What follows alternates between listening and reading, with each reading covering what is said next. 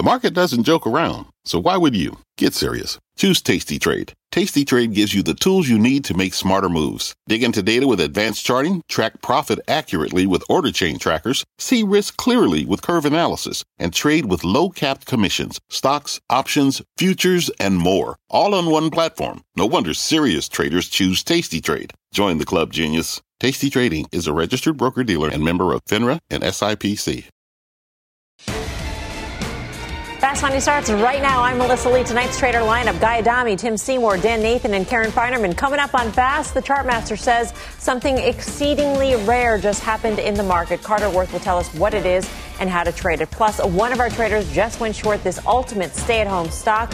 Why Tim says Netflix is no longer chill. And later, pop the bubbly because the Dow Jones Industrial Average just turned 124 years old today. But is the index in serious need of a makeover? We are breaking down some blue chip Botox straight ahead. But we start off with the reopening rally Rorschach test. We asked you this question. Which did you see today? The Dow closing at its highest level since March 10th, a rally fueled by vaccine hopes and a rotation into banks and industrials. Or did you see this? Stocks closing near session lows and the S&P 500 failing to hold its 200-day moving average. Guy Adami, how do you interpret the ink blot? Well, being that I can't see it, is that the guy from Welcome Back, Kotter, Mel, or no? That Rorschach test guy. I think we're having some problems with Guy's audio here. That's technology for you. So, Tim Seymour, we'll go to you on this. Which ink blot did you see today? I actually heard Guy, and he made a bad joke about Welcome Back to Kotter. But I saw the blot that actually had the market closing near its March highs. And we have a case here where I think the reopening has allowed people to look at industrial and call them value stocks, but the ones that were the most beaten up, and to begin to assess what schedules are going to look like for airlines out through kind of early to midsummer. We have no idea, but we also have some sense that the worst case has been largely priced in for a lot of the big industrial names. A GM had a big breakout day. And then you have the banks, which I know we're going to spend some more time on, but some sense that both between where the yield curve is maybe at its worst and that the consumer may be better is part of that rally. But maybe the best part of the rally, frankly, was in some of the beaten up retail stocks. And some of these folks that were being left for dead, maybe they don't make a sustainable rally, but they make for a sense of catch up that I think if you look at how the market performed today, it wasn't growth. It was value. And that's something that people wanted to see. So my glass is Horseshack or Rorschach or whatever this is. Now, you guys know the Rorschach test, right? You show a person an ink blot, you ask them what they see, it reveals their emotional state, perhaps traits about their personality. Dan Nathan, I have a feeling I know which ink blot you see, just knowing you for so long. But go ahead. What'd you make of the rally today?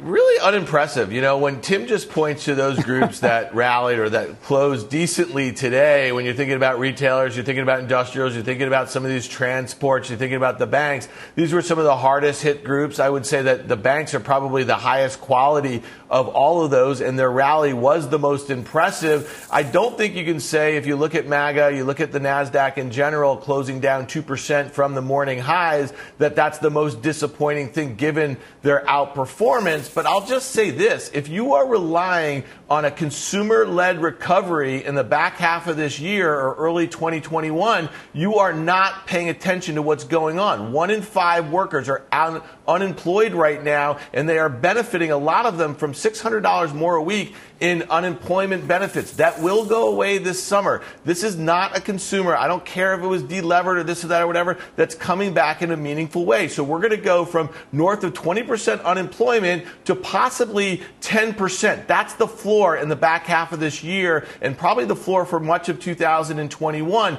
Double the lows where we were just 4 or 5 months ago. I just do not see the consumer coming back in a meaningful way. I see new and different jobs going away in the next year. And I say this with no glee. It's just sad. I think that the stock market is just dislocated from that economic reality. Karen, what did you make of the action today? I mean, I understand and share Dan's dislocation, except for that the Fed has sort of told us they're going to be there, and it wouldn't be shocking if once some of the money runs out, if they reload again, right? So, I mean, they've told us many times they have a lot of tools left. They're not done. I do think we'll also see Congress do something, some sort of stimulus as well. So if you think that those government, the Fed and the government can sort of get in the way of the gravity of the business cycle, which I do kind of believe, then I reluctantly say, this rally kind of makes sense. If you put on top of that, you see just tons of pictures over the weekend of Memorial Day, and like the consumer has been let free, right? How many places did you see that were full or very busy, or the consumer wants to be out there and wants to spend, and at the moment, even if they're not employed, they do have income. So for the moment, I think we're going to continue to see growth, albeit off a horrific low. But I wouldn't short this market right here. I do think some of the retail stuff we'll start to see better. We'll have a little more clarity when they report earnings. I think Ralph Lauren reports tomorrow. The stock's probably up, 15% in the last few trading sessions. So the bar has gotten a lot higher for them. But let's see how bad it actually is. And as you know, and we'll get to it, I am long banks. I'm bullish banks. Right. Guy, I think that you have embroidered on a sampler, don't bet against the consumer. That's right next to the lithograph of the ink blot that you have as well in your home. So, what do you make of the consumer at this point? And if we cannot bank on a consumer who will be opening up their wallets in the coming months, should we be pessimistic about this market rally?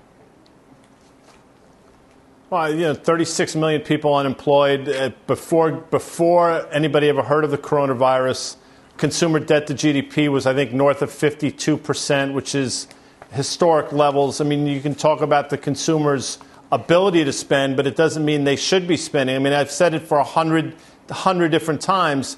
Never bet against consumers want to spend. Should they be spending is another question in and of itself. I am shocked that we're here, clearly, because I thought we were going to fail at 2,800 in the S&P. But I believe the market is pricing in just about every potential piece of good news and looking past what's right in front of them. And what's right in front of them is, we have this reopening. We don't know what's going to happen, And in terms of the market is more expensive now, significantly, by the way, than it was when the S&P 500 is making all-time highs. And that's assuming you have $130 worth of earnings, which I don't think we're going to get anywhere near. Now, the argument is you got to write off this year. I get it. And there's going to be some sort of recovery in 2021, maybe. But I still think that too much optimism is being priced into this market right now. Here's a hypothetical question, and I'll go to Tim Seymour on this. We've been rallying on the hopes of a vaccine, hopes of a treatment. What happens if tomorrow a company said, we have a vaccine that is going to be approved by the FDA, and we are going to start distribution of this vaccine and injecting people? Is that a sell the news event? I mean, are we in this stage right now? I guess the question is, are we in this stage right now where it's by the rumor of the cure, of the treatment, and if we do get a vaccine, that's sell the news?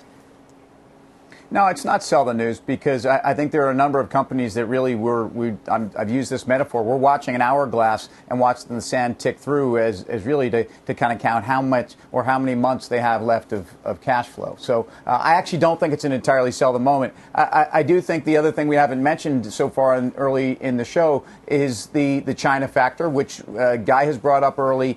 We spent a lot of time on this show last week talking about it's a major issue for the market because it's a major issue for the economy. And so I think there are different things that has the market moving around. And in fact, closing on the lows was as much about China headlines than it was, Ken Frazier at Merck, highly credible pharma man who tells us it's not going to happen overnight. I think if we got that news that it was happening overnight, I think the market would like it. And I don't think it's going to be time to sell the news. I do think there are a lot of places where, in fact, we built in the big fear factor. And I think that a lot of that has rallied back, especially in some of the big growth names where I think they could actually give something back. And I think we even saw some of that today. The things that were selling off most into the close and the things that really underperformed, again, was growth. And I think that's where you get a little bit of an exhale. But no, I don't think this market sells on a vaccine. This market wants a vaccine. Karen, same question to you before we get to the charts and Carter. Yeah, I agree. And I think Tim just touched on it. That rotation will start to really go berserk, the one that started today, I guess, I don't know, found some legs today, if there were news of a vaccine. All right. Well, the S&P 500, as we mentioned, failed to hold above the 3,000 level today. The chartmaster says something exceedingly rare just happened. That really sounds like Carter, doesn't it? Let's get to Cornerstone Macro's Carter Worth with more. Carter. How exciting. Well, actually, that was the title of Monday's report today, and it's about healthcare and the performance of mid-cap versus the index. But let's look at a chart of the S&P. In a way, this was a day for everyone. Bears can call out the big fade, basically closing on the low. Bulls can call out the fact that, of course, we're up again. But what we do know is that the market stopped dead cold to the penny, in fact, at its 150-day moving average, and basically never could push higher from there. We also know that it's the same situation where, yes, the market's down now only, 7.5% for the year, but the median stock is down almost 14. It's still a party of just a few. And that remains the problem. In any event, what is exceedingly rare is the performance of mid-cap healthcare stocks relative to the S&P mid-cap index. So take a look at the first slide here, the second slide, and it's going to show you just the spread, the year-to-date spread. At no time in the history of the data has the spread been this wide, where you've got the sector, healthcare, being up 9% plus or minus, and the actual index being down 14, 15. So 2,400 basis points of spread. Now, take a look at the two charts that depict this. This is a chart. The first one is comparing those two lines. It's the sector itself versus the index, and you see the spread year to date. And the next chart, of course, is on a 2-year basis. And so one could say, so what? But here's the thing. When this has happened in relation to the large cap healthcare, it's happened 3 other times year to date, meaning at late May period, where mid cap healthcare has outperformed large cap healthcare by as much as 1,000 basis points. What happens is, going forward, it's actually exceedingly bullish for mid cap healthcare, remains bullish for large cap. There's a little bit of a catch up, even though they don't still outperform mid. And yet the market is tepid. So an interesting setup, something that's never happened before in terms of spread, and something to be watched. The market is tepid. Does that mean that we should extrapolate that you don't believe in this rotation that we've seen, the rally in banks today and industrials? Sure. Let's take a second on that. The hope is, right, that the cyclicals come to life, and that means the economy is getting better and people are bracing risk. But what we know is we've already expended a lot of energy at the weak end of the market. Regional banks are up 50% off their lows in some instances, so are certain cyclicals. And yet we've had a big move out of all of the stretched tech names. They're right back at former highs, Apple, Microsoft, Adobe. And so at this point, we actually have had quite a big move from some of the beaten up names. And were the rotation really to take force, there's too much money at the big end of the market. Meaning, we know the top 5 are 23%. If you have money actually coming out of the high flyers, there's not enough sponges at the bottom of the market to absorb the money. Very vivid. Carter, thank you. Carter Braxton Worth joining us. You bet. By the way, we've lost Guy Don. We're having a little, spotty technology issues today, so Guy's grayed out. In the meantime, Dan, I'll go to you. What do you think of Carter's charts, his call on healthcare specifically?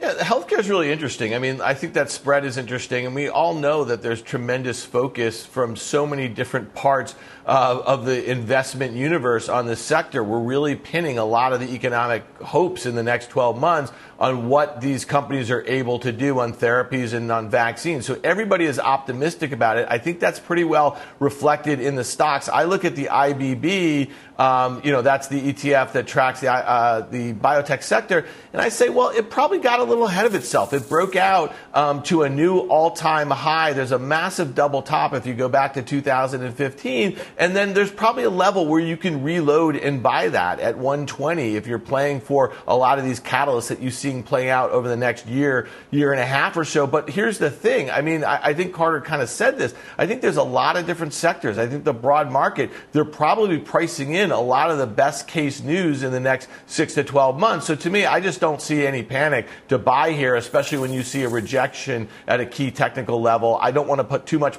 emphasis on that. But listen, at the end of the day, I think the things that are going to take us higher, to his point, are going to be the mega caps, and they're obviously pausing right here. All right, coming up, Merck taking a major step forward in its efforts to combat the coronavirus. The latest on when we can expect a viable vaccine to hit the market. And later, is this the end of the stay-at-home boom?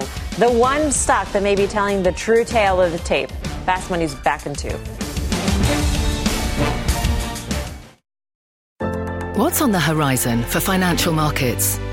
At PGIM, it's a question that over 1,400 investment professionals relentlessly research in pursuit of your long-term goals.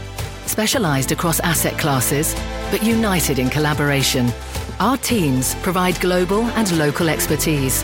Our investments shape tomorrow, today.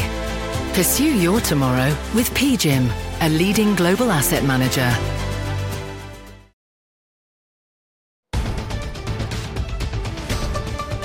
We have breaking news out of Washington. Kayla Tausche's got the latest. Kayla. Melissa, President Trump is taking questions from reporters after an event in the Rose Garden announcing the lowering of the cost of insulin for seniors under Medicare Part D. But President Trump was asked about the economy and specifically about his actions on China in the wake of that national security law that China has introduced related to Hong Kong. President Trump said it's too early to talk about exactly what position the administration would take and how it would respond to that. But President Trump saying that stay tuned for the next couple of days and that you would hear more on that by the end of the week. On the economy, he said that next year is going to be one of the best years ever in the economy after what he is calling this transition to greatness comes fully into fruition. He acknowledges that the data has been and will continue to be bad in the near term, but that the third quarter and the fourth quarter will be a strong rebound, again echoing his belief that there will be a V-shaped recovery in the American economy. He has said this before. We will see exactly how the data bears out, but certainly President Trump, as he is trying to lay the groundwork for his forthcoming election or campaign, rather, that's underway, trying to signal that if you reelect him, Melissa, that the economy will get even better than it was before the coronavirus. Back to you. Kayla, he was specifically talking about the economy and not the stock market.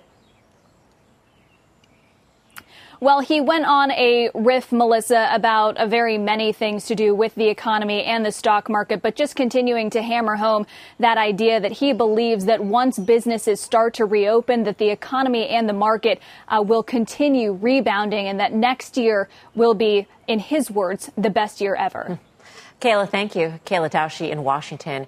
Guy Adami, I go to you. I'm not sure if you have thoughts about his prognostications, but I found much more interesting the teaser that we will get an announcement about the U.S. response to China's actions in Hong Kong by the end of the week. Yeah, and it's something I know, and I apologize, my audio went down. I'm sorry about that, folks. But, Tim mentioned that we've been talking about the situation with the Chinese. Now with the market, basically the highest we've been in a couple months. And I'm sure this comes into the equation. I think President Trump feels he's got some room to play in terms of the rhetoric with the Chinese. So I think it's only going to escalate. I don't think that's market positive. And I'm glad you asked Kayla that question because the chasm between the real economy and the stock market has probably never been wider, and it's going to continue to do so. So, when President Trump talks about the economy, he's really talking about the stock market. Because as we all remember, 3.5 years ago, he talked about the stock market being the report card for his administration. It's extraordinarily important for it to do well. But I think at this juncture, he feels like he has a little wiggle room. All right, let's get to Merck now. Shares getting a pop today on a couple of major developments in the fight against the coronavirus. Meg Terrell just spoke with Merck's CEO. She joins us now with more. Hey, Meg. Hey, Mel. Well, Merck announcing 3 different moves in the COVID-19 space. One, it's in-licensing an antiviral drug from Ridgeback Bio that's in phase 1 trials, and also making deals on 2 different vaccine projects using technology that it says has been proven in other vaccines.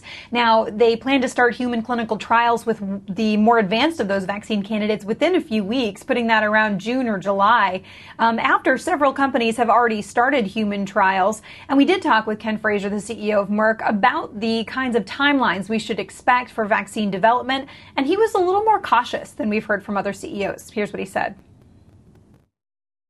We're going to try to approach this in a very responsible but also aggressive fashion. So I'm not in a position today to say exactly what the timeline will be. We're going to move as quickly and as responsibly as we can.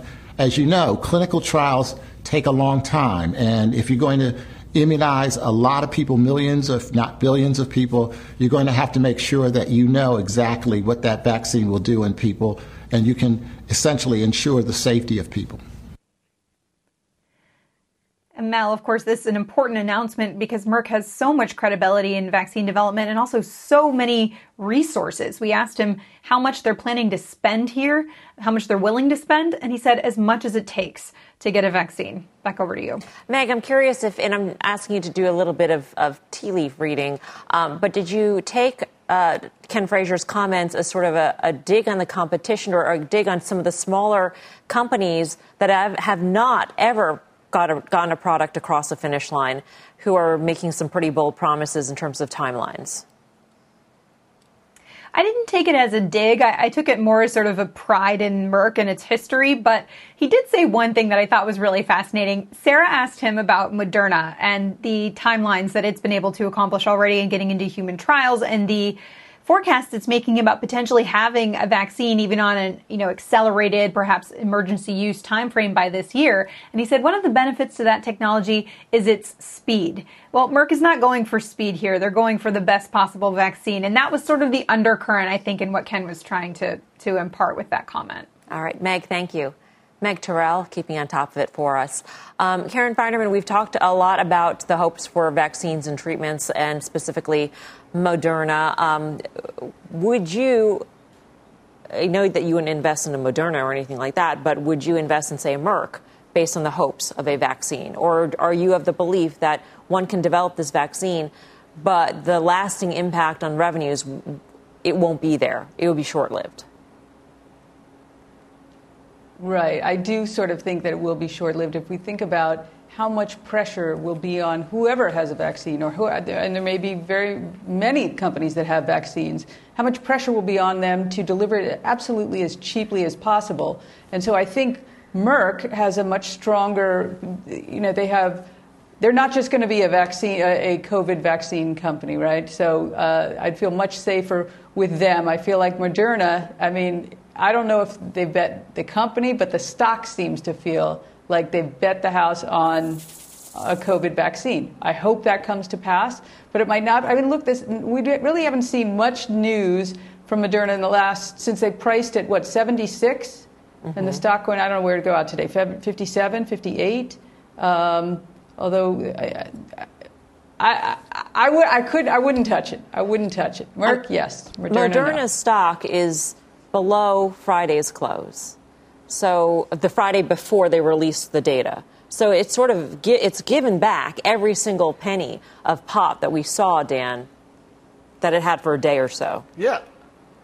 And not only that, the stock market rallied 2% on that news, and everybody with their pom-poms came running out. Listen, I want a vaccine as quick as anyone else does, but the news flow since that gap and then that secondary and then the revelation that the CEO is selling stock every opportunity that he appears to have, he's sold millions and millions of dollars worth of stock the whole way up. When you listen to a CEO like Ken Frazier talk about timelines and talk about how they're setting their priorities, you say to yourself, why would I ever invest in a company like Moderna when it's in the middle of an absolute frenzy and it appears that they're looking to take advantage of some really odd things going on? I'd put my money with a company like Merck that is probably going to do their part in a much bigger fashion when it's all said and done. All right, let's stay with the biotech space today. Gilead getting a vote of confidence from analysts at SunTrust, the firm upgrading the stock, raising the price target by $3 to $73 a share. Joining us now is Robin Karnauskas, the analyst at SunTrust, Robinson Humphrey. Robin, welcome to the show. This isn't exactly a table-pounding upgrade. It's to a hold from a sell. And the difference here is that you're actually incorporating numbers from remdesivir, whereas before you had not. Your base case is modeling $10,000 per treatment. Who is paying for this? We're trying to understand as a group here on this show the sort of pressure that companies may face from governments who will say to companies, you should give this to us at cost during this pandemic. Great. Thanks, Mel. So a couple of things. I mean, experts we've spoken with say it's going to be a balance between public perception, recouping costs, and generating revenue for shareholders. But I would argue that $10,000 is not a bad price per course for several reasons. I think the healthcare system can handle it. And currently, we would see that the governments, or in Europe, for example, would be paying for it. In the United States, eventually, the payer systems and the government would be paying for it. And in some areas, we'd be giving it free at cost. So there's a couple of reasons why we really think the $10,000 course is reasonable. So first, the drug's only going to be given to hospitalized patients. And to date, there's only been about 200,000 hospitalizations of the 1.5 million cases of COVID, and that's declining. So even at $10,000 a course, you say 100,000 people get the drug, it costs your system about $1 billion. But it's saving you about $3 billion in hospital costs because every day a patient is in the hospital. Remember, this drug reduces your hospital stay by 4 days. Every day they're in there, it's about at least $10,000 a day. So you're saving a lot of money to the healthcare system. And the third part is we don't really know how much the drug costs. It's IV. The company's going to have to recoup their costs. They're going to spend up to $1 billion to make just over 1.5 million courses of drug. So we're only modeling them covering just enough of what it costs them to make the drug. So yes, we're paying for it, but I think it saves the system a lot of money by reducing the amount of time people are in the hospital. You're also anticipating that governments will want to stockpile this treatment for future pandemics or future outbreaks. At the same time, you're saying conservatively you're going to assume zero revenues beyond 2022. Is this going to be sort of the same? I mean, the way we should look at this drug, is it similar to Roche and Tamiflu in terms of the trajectory and then the leveling off? Well, it's a great question. I mean, what we're assuming is over the next year or two that there is some seasonality with the disease, so COVID goes away a little bit, then it comes back. But eventually we assume there's a vaccine, which is why we don't model revenues after 2022. There typically is stockpiling. Stockpiling typically occurs at the very end of an epidemic or a pandemic. So we do assume some stockpiling in the latter half of 2022 when the vaccine has sort of been more prevalent, been treated. We just don't know how much the governments will want to buy. Maybe they will stockpile a little bit. Maybe they'll buy, stockpile vaccines. We don't know what's going to happen quite yet. So we do model some stockpiling, but not significant. And that's what I would say is the big upside risk to having a hold thesis for Gilead is if the government starts stockpiling 500,000 doses. But remember, the half-life or the shelf life of this drug may only be 5 years. We don't really know. So it may not be wise to stockpile that many doses, which is why we're not assuming that in our model. Just quickly, Robin, what's your number one reason why Gilead is not a buy right now? To be a buy, by our math, you would have to assume COVID would be a continuous revenue stream, like $3 billion every year, or cumulatively they would have to sell $20 billion to $40 billion worth of drugs. Number one, we think that would be a very negative headline for the company, so we don't think that they'll do that. They'll price it at such. And number two, we just don't think, given that this is a hospitalized drug, we just don't see that many people getting the drug. Right now, the demand is much lower than what they can make. Robin, great speaking with you. Thanks for your time. Welcome. Thank you. Robin Karnauskas of SunTrust. Guy Adami, what do you make of Gilead? Well, first of all, good for Robin. She stuck to her guns with the sell call. I mean, it must have been difficult. This stock rallied up to 85, as you know. Now here we are, 72 or so. So that was a great call by them. I think, at least if nothing else in Gilead, you have something to trade against with $70 being your floor. But Gilead, as we've said countless times, they're a victim of their own success. I mean, when you talk about what they did in the hepatitis world, and I don't think necessarily that you can bet the ranch on Gilead with remdesivir. So it's a trading stock here. You own it against $70, but there are better places to be in biotech, and we've said that for a while. I mean, we've actually said that Moderna and Gilead are cautionary tales in this world of COVID-19, and that's proven to be correct. Tim? I think Gilead is as Guy said, HCV, HIV, these are things that have been slowly diminishing as pipelines. People have wanted to see them. They made the CAR-T acquisition, but it just is not enough. I think the balance sheet's fantastic. I think the business is solid.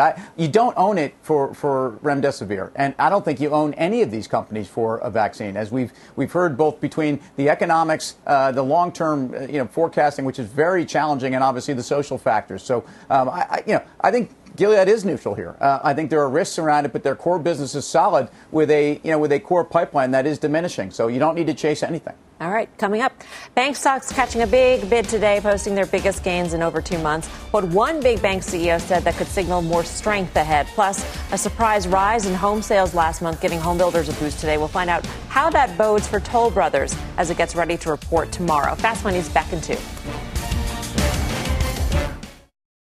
This podcast is supported by FedEx. Dear small and medium businesses, no one wants happy customers more than you do. So you need a business partner just like you. Like FedEx, who understands your passion for serving your customers because they have the same commitment towards you. That's why FedEx offers you picture proof of delivery, packageless and paperless returns, as well as weekend home delivery to 98% of the U.S. on Saturday and 50% on Sunday. See the FedEx service guide for delivery information. What's more, FedEx Ground is faster to more locations than UPS Ground. Trust FedEx for timely deliveries. See what FedEx can do for your business. Absolutely, positively FedEx. CNBC has quick and easy to understand business news updates at the open, midday, and close every weekday. Markets, money, and more from Wall Street to Main Street. I'm CNBC's Jessica Ettinger. Follow and listen to CNBC Business News Updates wherever you get your podcasts. Welcome back to Fast Money. Up, and away. Check out shares of JP Morgan surging today. As CEO Jamie Dimon said, JP Morgan is a very valuable company at these prices. So we got to go to Karen on this one, obviously. And I say obviously because she's been a long-time holder of JP Morgan and a huge fan of Jamie Dimon. Yes, I am a huge fan. Yes, I listened to his presentation. Unfortunately, there was no video, so I just had to look at the poster that I already had.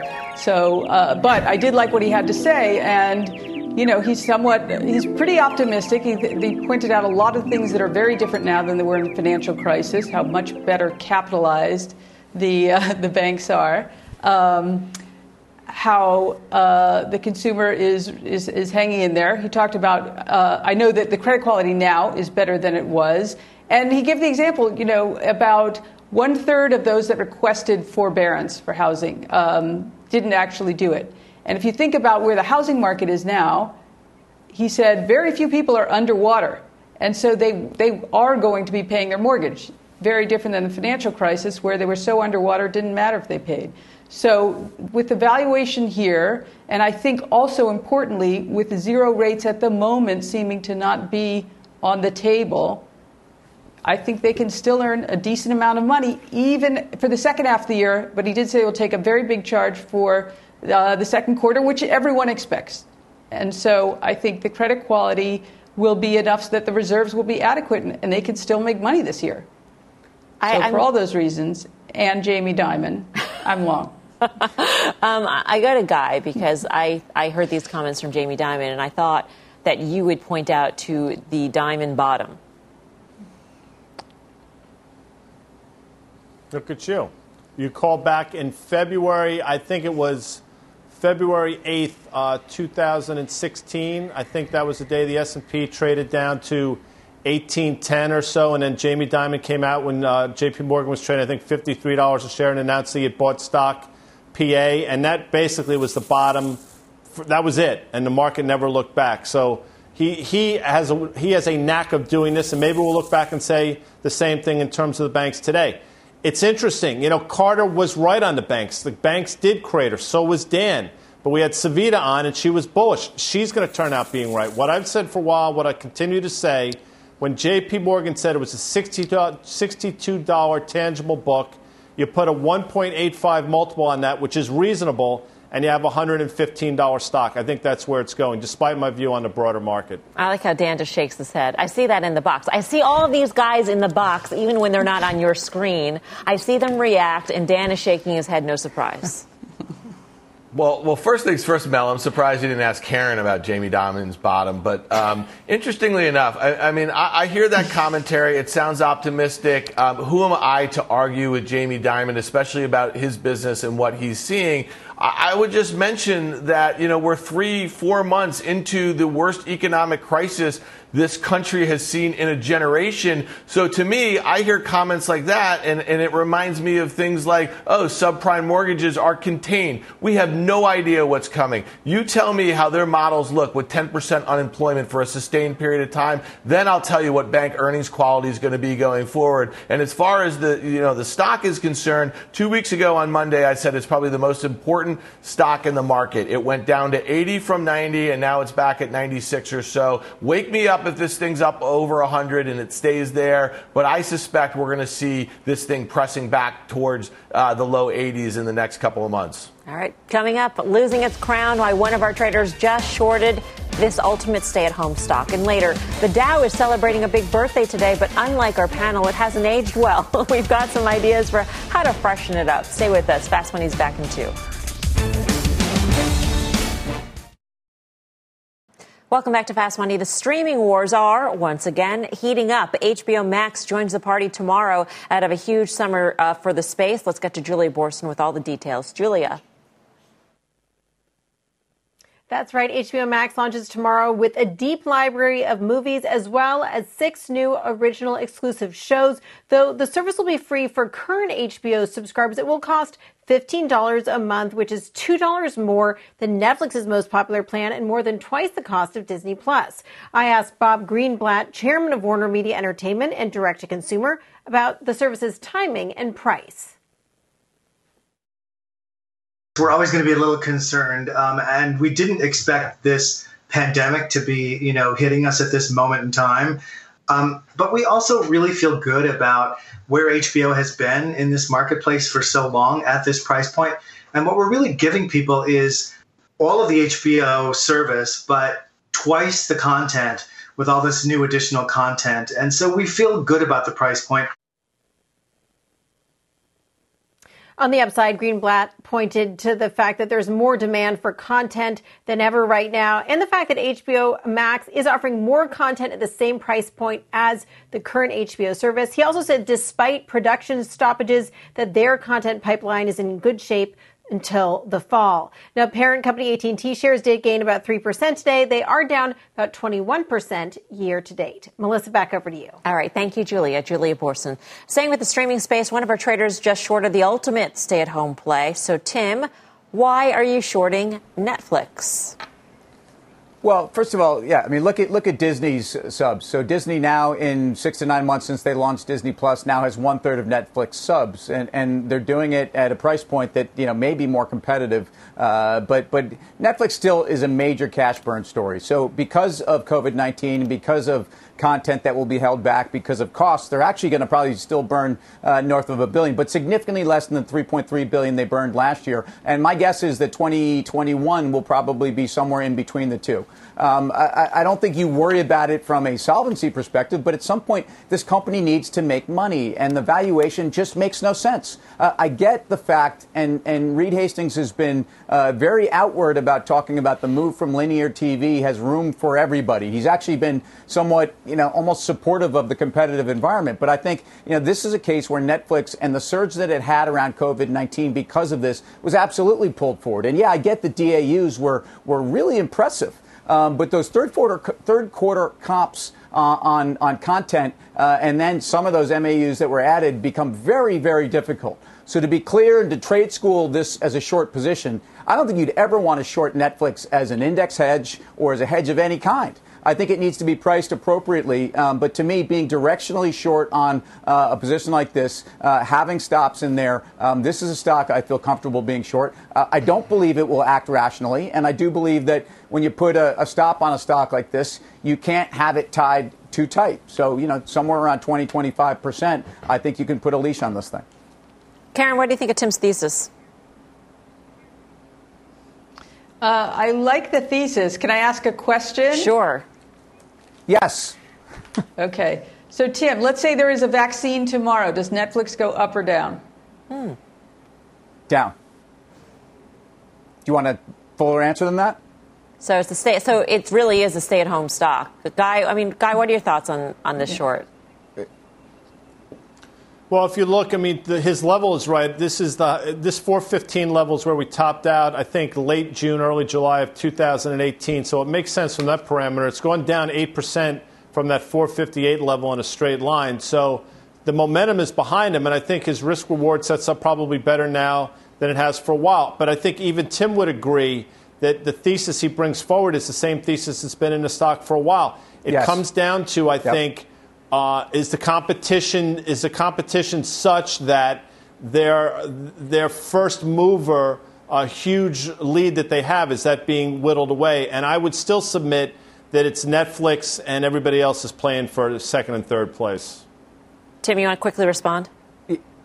Yeah, I want to also just quickly clarify. I didn't short the stock today. I didn't short it yesterday. I shorted it about a month ago, and I'm flat to down small on the trade. So to be clear, I think this is a stock that the argument here has been one that's been out there for a long time. Netflix bulls are saying, this is great. This is exactly what I heard 2 years ago, and the stock went up. Although the stock actually, for the most part, until this last surge, had been sideways money. But my view is that this has been a catalyst, and I mean COVID-19 to Netflix. The competitive environment only gets worse, and you can't tell me that Netflix has the ability to raise prices here, or that at least they have the same ability they did 2 years ago. So that's part of the call.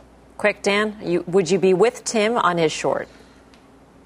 Yeah, I think with defined risk, good risk management. I mean, listen, net ads were declining in North America pre-pandemic, and with all this unemployment, how do you think it's going to look? It's probably going to trend lower in 2021.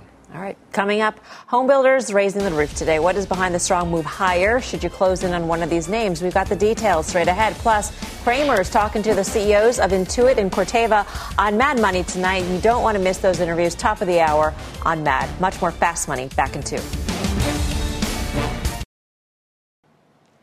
Welcome back to Fast Money. We've got some good news on the housing front today. New home sales actually rose slightly last month. Analysts were expecting a 22% drop. And that surprise recovery could be good news for Toll Brothers. The home builder reports tomorrow after the bell. One options trader is betting tomorrow's report could lay the foundation for big gains ahead. Mike Coe's got the action. Hey, Mike. Hi, Melissa. Toll Brothers traded 4 times the average daily options volume today. And right now, the options market is implying some pretty big moves.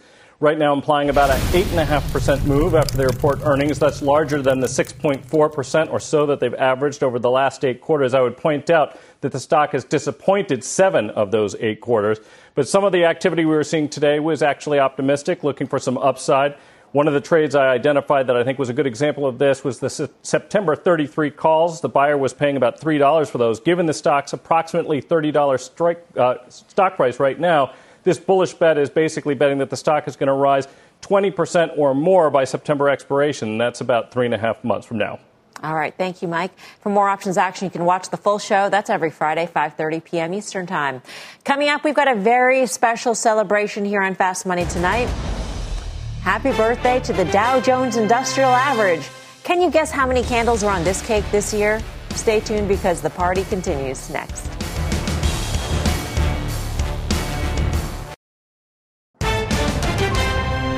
Welcome back to Fast Money. We've got a big happy birthday to the Dow Jones Industrial Average. The index turns 124 years old today, and a lot has changed since it was created on this day back in 1896. But has enough changed, or does this index need a serious makeover? Now, Tim, to our astute Fast Money viewers, they all know that we tend to gravitate towards the S&P 500 as opposed to the Dow, and for very good reasons. We do. And, look, the Springsteen Glory Days reference is probably right for the Dow. There's some chemicals. There's a lot of kind of stodgy old world companies and a few new world, but a lot of oil, a lot of industrial stuff that I think if we're looking at the new economy, things have totally changed. It's not entirely fair comparing it to the NASDAQ 100, but relative to the S&P, it's underperformed by about 600 basis points this year, and it continues to. All right. Well, our gift to the Dow on this 124th birthday it is celebrating, we have decided to give it a big Fast Money fantasy makeover.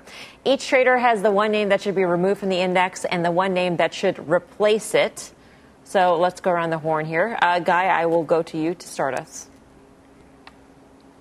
I understand the rules because I was paying attention earlier today, and I would suggest that in today's world, to Tim's point, you don't need 2 big cap energy names. You have both Chevron and ExxonMobil.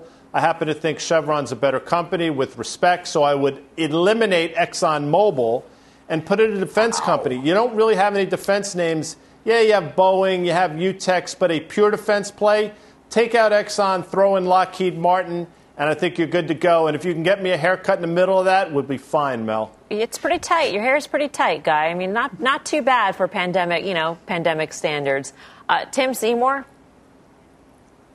Yeah, so I'm going to throw Travelers out of the Dow. And the reason for that is the day of the insurance companies transforming themselves into financial companies, the fall of Glass-Steagall, all of that was the last 20 years. You think about net interest income trends for insurance companies, not going to be very good. So out with Travelers. Bring in PayPal. This is a $180 billion company that everybody knows about their global transactions, but it's a merchant aggregator. It's effectively an online portal for a lot of small business. And this is a company whose best trends were probably last month in the most difficult market. Obviously, some of it helps them. So love PayPal here, and absolutely a new economy stock. Karen, you're also going with new economy, cutting edge. I am. Well, so I would be taking out 3M, which had a tough 18, tough 19, tough 20, but we'll give them a pass on the tough 20. And I do like they're making masks, so that's good corporate citizen.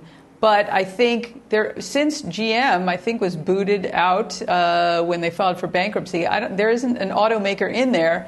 And so if you want to add one, I think you kind of actually have to go with Tesla. And so I don't know. Elon Musk might even reject being included in the stodgy old Dow Jones Industrial Average. But that's the one that I would do if you're looking for a makeover and to bring it into the modern era. All right. Dan, what do you say? Yeah, I'm in the same camp as these guys. I would be booting out IBM. Their revenues have been declining for the last 10 years. And I'd put in a Salesforce.com, great CEO. Their revenues are growing 20% a year. That is the new economy. That is the new face of technology. And I just want to see if Guy can settle a bet between me and Karen. I bet that Charles Dow's favorite cake at his first birthday was carrot cake. Karen bet pound cake. So, Guy, we wanted to see if you could settle that for us because we know that you were there at the start of the Dow. It was a miserable carrot cake, and thank you for that, Dan. I appreciate that. All right, Karen, you owe me $10. Up next, we got the final trades.